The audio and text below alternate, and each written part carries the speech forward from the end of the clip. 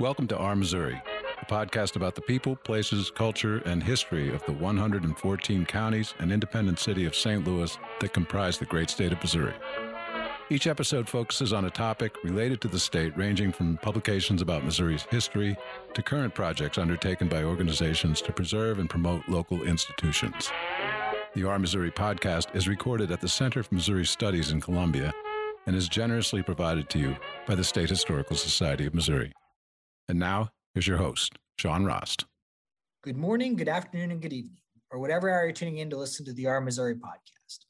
My name is Sean Rost, and I'll be your guide as we explore the memories, moments, and misfortunes from Our Missouri. In honor of the state's 200th birthday, Our Missouri will feature a series throughout 2021 entitled Bicentennial Book Club, which discusses award-winning publications that detail the state's diverse history, as well as the stories behind the stories, featured within their pages. Our guest today is Joel P. Rhodes. He holds a PhD in history from the University of Missouri, Kansas City, and presently serves as a professor of history at Southeast Missouri State University.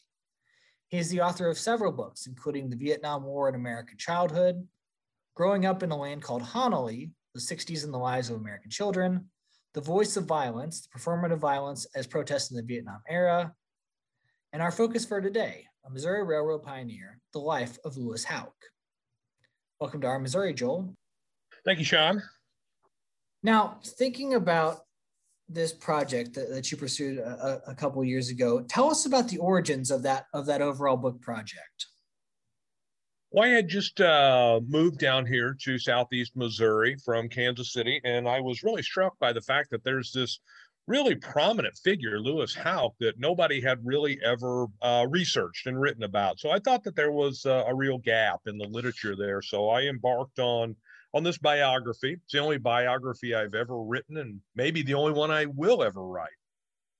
Now, as you were kind of thinking about writing that biography and looking at Lewis Houck, how did you come to focusing on him? What documents did you look at? What archives did you visit to kind of build the story of his life? Well, I noticed that there are a number of events in Southeast Missouri history which really came to define the region, that developed the region. The university is one of those. The railroads is another, the Little River Drainage District. And Lewis Houck's fingerprints were all over those. And so it's really beneficial and advantageous for me because the Houck papers are here at the university. So there is a huge archival collection of all of Houck's business papers, and the family is still here. Various parts of the family. Houck's home, Elmwood, is still occupied as a family residence, after 200 years. So there were a lot of resources, and it was very practical because they're right here in Cape Girardeau. Now, in looking at Lewis Houck's life, certainly one of the constant themes is really focusing in on, his railroad career, his involvement with the railroad. But you give a little before history of that, obviously, some early history of his life. And he comes from a German family. How did this German identity and heritage really shape his early life and his later life too? Well, it's interesting because as a German, growing up in Illinois and then moving to Cape Girardeau, he is really out of step with the German community in a number of ways. Politically, he's a Democrat, which is odd, and that puts him kind of outside of the German community in Illinois. He's also a teetotaler, which I found was interesting. Generally don't associate Germans with folks that don't enjoy beer. He was a unionist, though, and fiercely loyal to the Union. He's a Jacksonian politically. And oddly enough, speaking of being kind of out of step with the German community, Houck is not very frugal. Again, that's another kind of stereotype we have with the German community. Houck notoriously never pays his bills as a matter of philosophy. He always thought it was better to have more money in your pocket as opposed to good credit. But the thing that really stood out to me about Lewis is that I think his essence is a historian. He sees himself as a historian. He thinks like a historian. And what that means, I think, is that he is constantly someplace else in his mind. he's in the past. He's thinking about great battles and great leaders and these historical moments. And I found it fascinating that his name is actually Louis Napoleon Houck, which I think fits with his demeanor.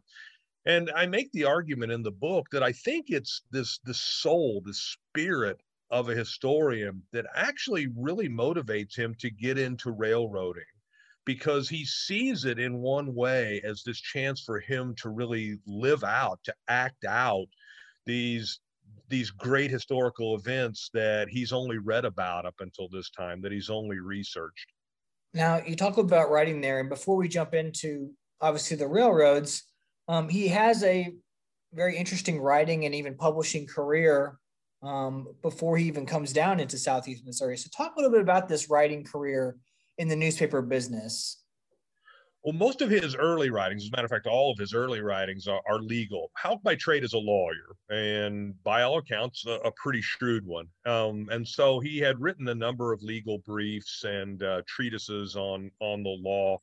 But he, like I said before, had always really had a passion for history. And it was really during his most productive years of railroading, really around the turn of the 20th century, when Houck is about 60 years old. He's operating 3 railroads simultaneously. He's president of the Board of Regents at the university, that he embarks on what's the most substantial period of writing for him. And he writes a 5-volume history of territorial and colonial Missouri, the Spanish years in particular. And that's where his life as a historian really, it transcends just reading about history to actually writing history.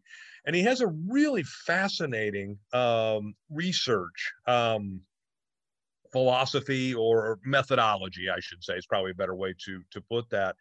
Because Houck can't speak Spanish and can't understand it, he contracts with a historian up in Wisconsin, as a matter of fact, who had some connections to the Spanish archives in Seville and also in Cuba. And so Houck would write in English a list of documents that he wanted to see from either Spain or Cuba, and he would send them to Wisconsin. And this professor there at the Wisconsin Historical Society would translate them into Spanish, send them to either Spain or Cuba. The archivists in those 2 places then would look through the archives, try to find the documents, the material Houck wanted.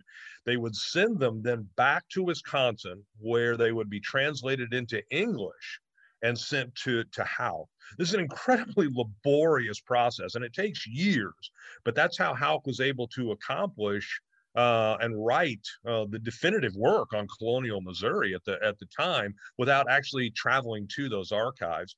And because Houck's handwriting was so atrocious, I mean, notoriously poor, Houck understood that he couldn't write anything out in longhand and have it be understood. So he then had to write out these histories, these 5 volumes, these 5 books, and then he would dictate them to his secretary, and she would use a typewriter then to type them. And this sounds like really some heavy lifting, but I think these were probably the happiest years of his life. He really, really enjoyed this, hanging around Elmwood, this castle that he lived in, and talking history is what he called it. That's fascinating to think about the as you said, the laborious process of getting those materials and getting them sent back. Looking at these histories, looking at his writings on Missouri, especially under Spanish influence, and thinking of yourself as a historian, what takes is he coming up with in terms of, is he writing a very balanced approach to this history? Is he kind of edging on the side of hagiography or boosterism? How is he portraying this history? In the grand scheme of things, he's a product of his time. So, I mean, it's not as balanced, perhaps, as what we would consider today. There's no notion of social history, that it's not a people's history. It's a political and economic and military history. But unlike his railroading, when it comes to writing, Houck is really a perfectionist. And I found that fascinating. His attention to detail when it comes to history is far greater than it is to railroading engineering, where he never really masters that skill. But for a self-taught historian, I got to say, I'm impressed. He knew enough to know what he didn't know. And so he would consult with people who were experts, or at least he perceived them to be experts in the field. He didn't know much about Native American history, for instance, so he reached out to Thomas Beckwith, who was an amateur archaeologist here in the region, who had an extensive collection. And so Houck tried to balance. I mean, he took steps to fill in the gaps, to strengthen where his narrative was weakest.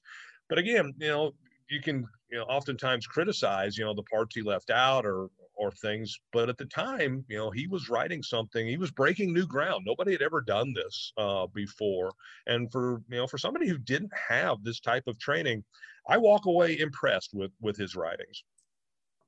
Lewis Houck didn't come to Cape Girardeau, to Southeast Missouri, until really his late 20s. Right. Yet once he comes to the region, he is quite a significant booster and supporter of the area, and what many consider to be the father of Southeast Missouri. Why was he such a strong booster? Why was he so supportive of the region? Lewis always was looking for an authentic sense of place, if that makes sense. And wherever it was, he kind of wore out his welcome in Southern Illinois for a number of political and economic reasons. And so Cape Girardeau allowed him to make a fresh start here. And he threw himself into service to the community and boosting the community. However, one of the mythologies of Houck, one of the parts of Cape Girardeau and Southeast Missouri folklore, is that he was selflessly a booster of the region. That's not true. Houck's support for the region went just as far out as his own self-interest and no further. Houck's real genius, I think, is his ability to integrate what's good for his private interest with the public good of the region. Whatever is a victory for Lewis Houck is a victory for the region, for Southeast Missouri. And I think probably the greatest example of this is the Little River Drainage District, which drains the swamps here in Southeast Missouri. This is something that revolutionized the region and ultimately was a tremendous positive for Southeast Missouri. But Houck was an adamant opponent of that. He was not a supporter, and it was primarily because it was going to hurt his own individual land holdings and his own business interests. And he fought tooth and nail against the Little River Drainage District. And it turned out he was completely wrong about this. But this notion that Houck always pursued what was best for the region, that doesn't hold up. It's fascinating to consider as you lay the perspective there on his own vision versus what is going on in the area. Obviously, the one of the biggest things he's connected to is the railroads and his development of a railroad network, really separate from the main lines that are running through the region, which is the St. Louis Iron Mountain and what was later the Fulton and Cairo lines. How did he come to modernize the region through these railroading efforts, and why pursue railroads really? Well, this is a fascinating story, and kind of the beauty of it is that Houck is this. There's an innocent quality to it, that he's this accidental railroader. That he comes into this in his 40th year. He's 40 years old when he decides to do this. And there's some truth to that. Houck was a lawyer, had no idea about what railroading entailed. And true to his nature, he read some books about it and thinks, how hard can this be? And so in his own words, he cogitates and he dreams about railroading. And what I took that to mean is that he dreamed his historical dreams. This was an opportunity for him to leave his mark. I mean, just like the great leaders that he admired in history, the conquerors and the titans of industry, this was an opportunity for him to do that.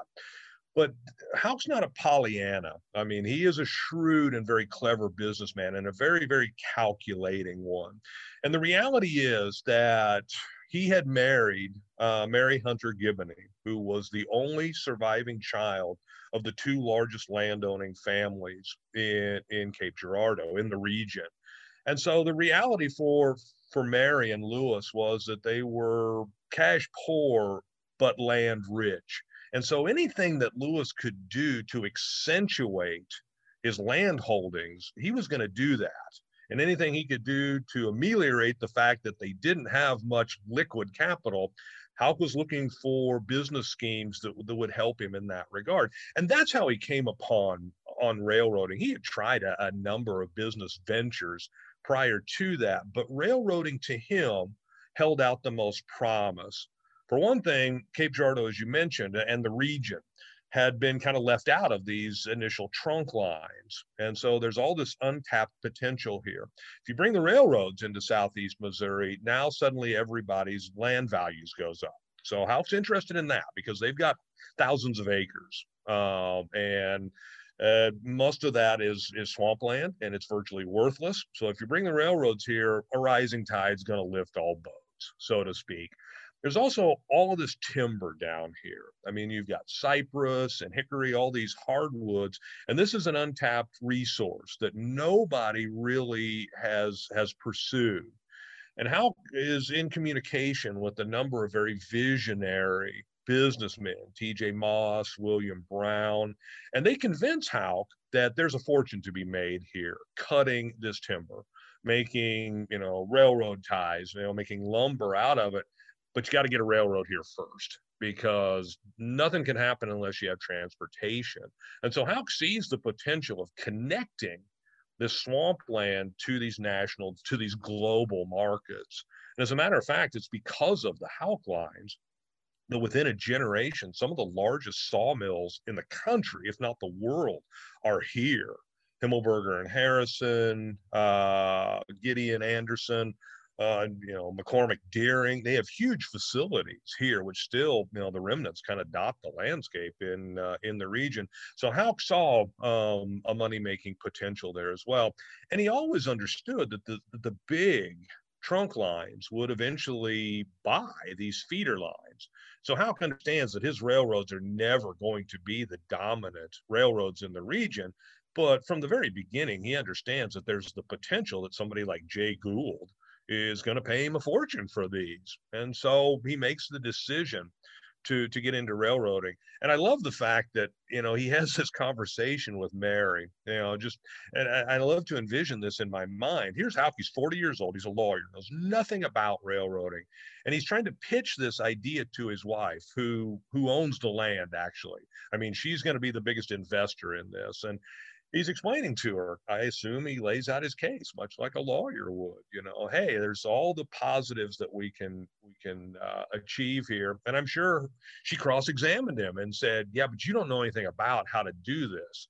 And he probably said, how hard could it be? I mean, it can't be that hard. I can figure this out.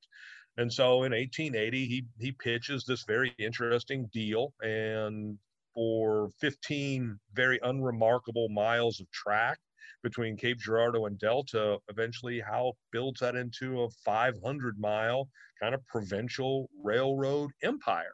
And to address your question specifically, finally, what this does is it revolutionizes the region. It brings Cape Girardeau and Southeast Missouri into the 20th century. It brings the economic revolution and all that entails to this region. It changes it economically, it changes it physically, ultimately it changes it culturally. And, a great deal of sport has been made about how shoddy the Houck lines were. I mean, that's just kind of a long-standing joke. It was much harder than Lewis thought it was going to be, and he never transcended his limitations. His railroads were poorly constructed, and if you look at the testimony before the Railroad Commission, there's ample evidence that Lewis never really figured out how to build railroads.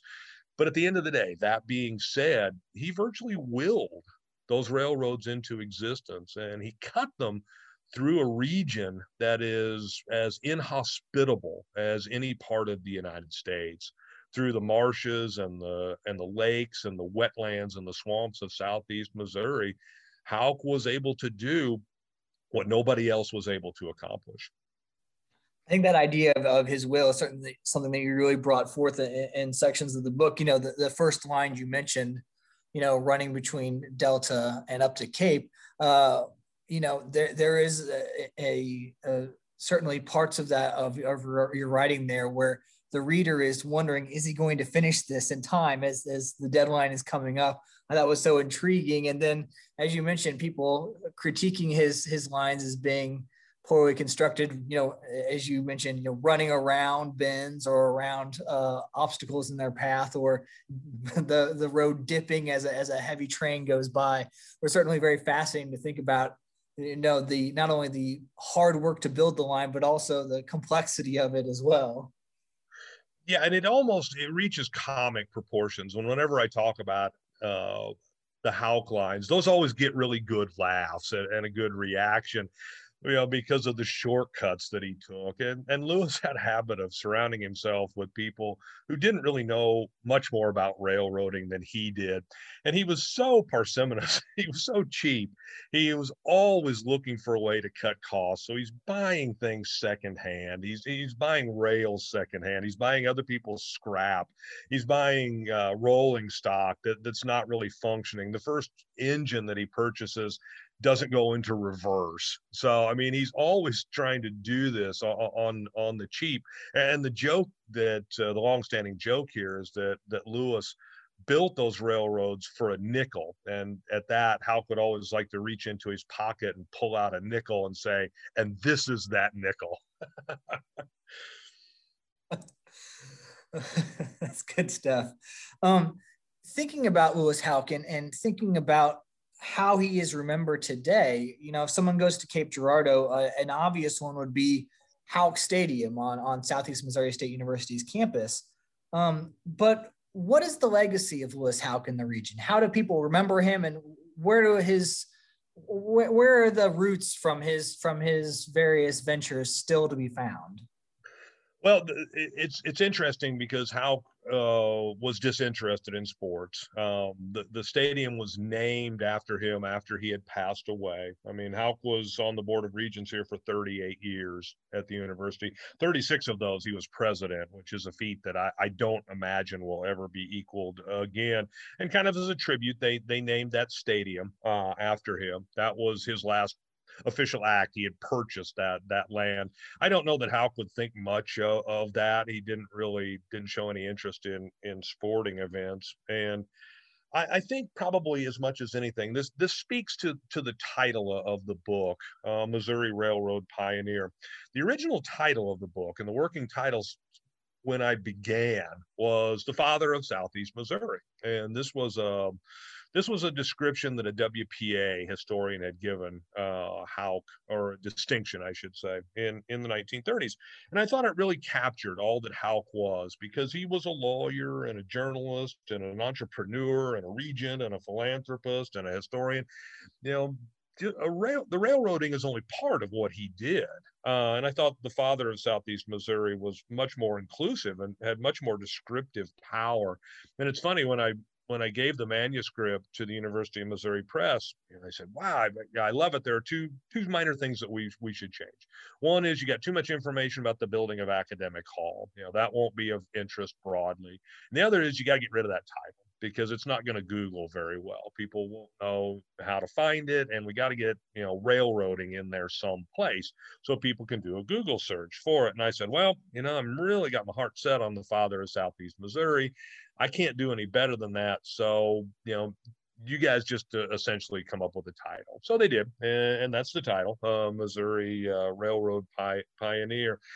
But I think, again, just focusing on the railroads, while it's a fascinating, absolutely captivating story, not only from a personal level, but it gives folks a sense of how the economic revolution actually played out in the United States, because Houck is a wonderful little case study. And you can use Southeast Missouri as a very manageable terrain on which to understand how American industry grew, how our economy became sophisticated, and how men like Houck, and he's kind of our little Southeast Missouri version of a Jay Gould or a John Rockefeller. I mean, how these men with vision really shaped the economy and really bent history to their will in large measure. But anyway, I don't know. Regionally, there is a big mural of Lewis Houck on our river wall here. You know, the river wall has these murals that depict the defining moments in the region's history.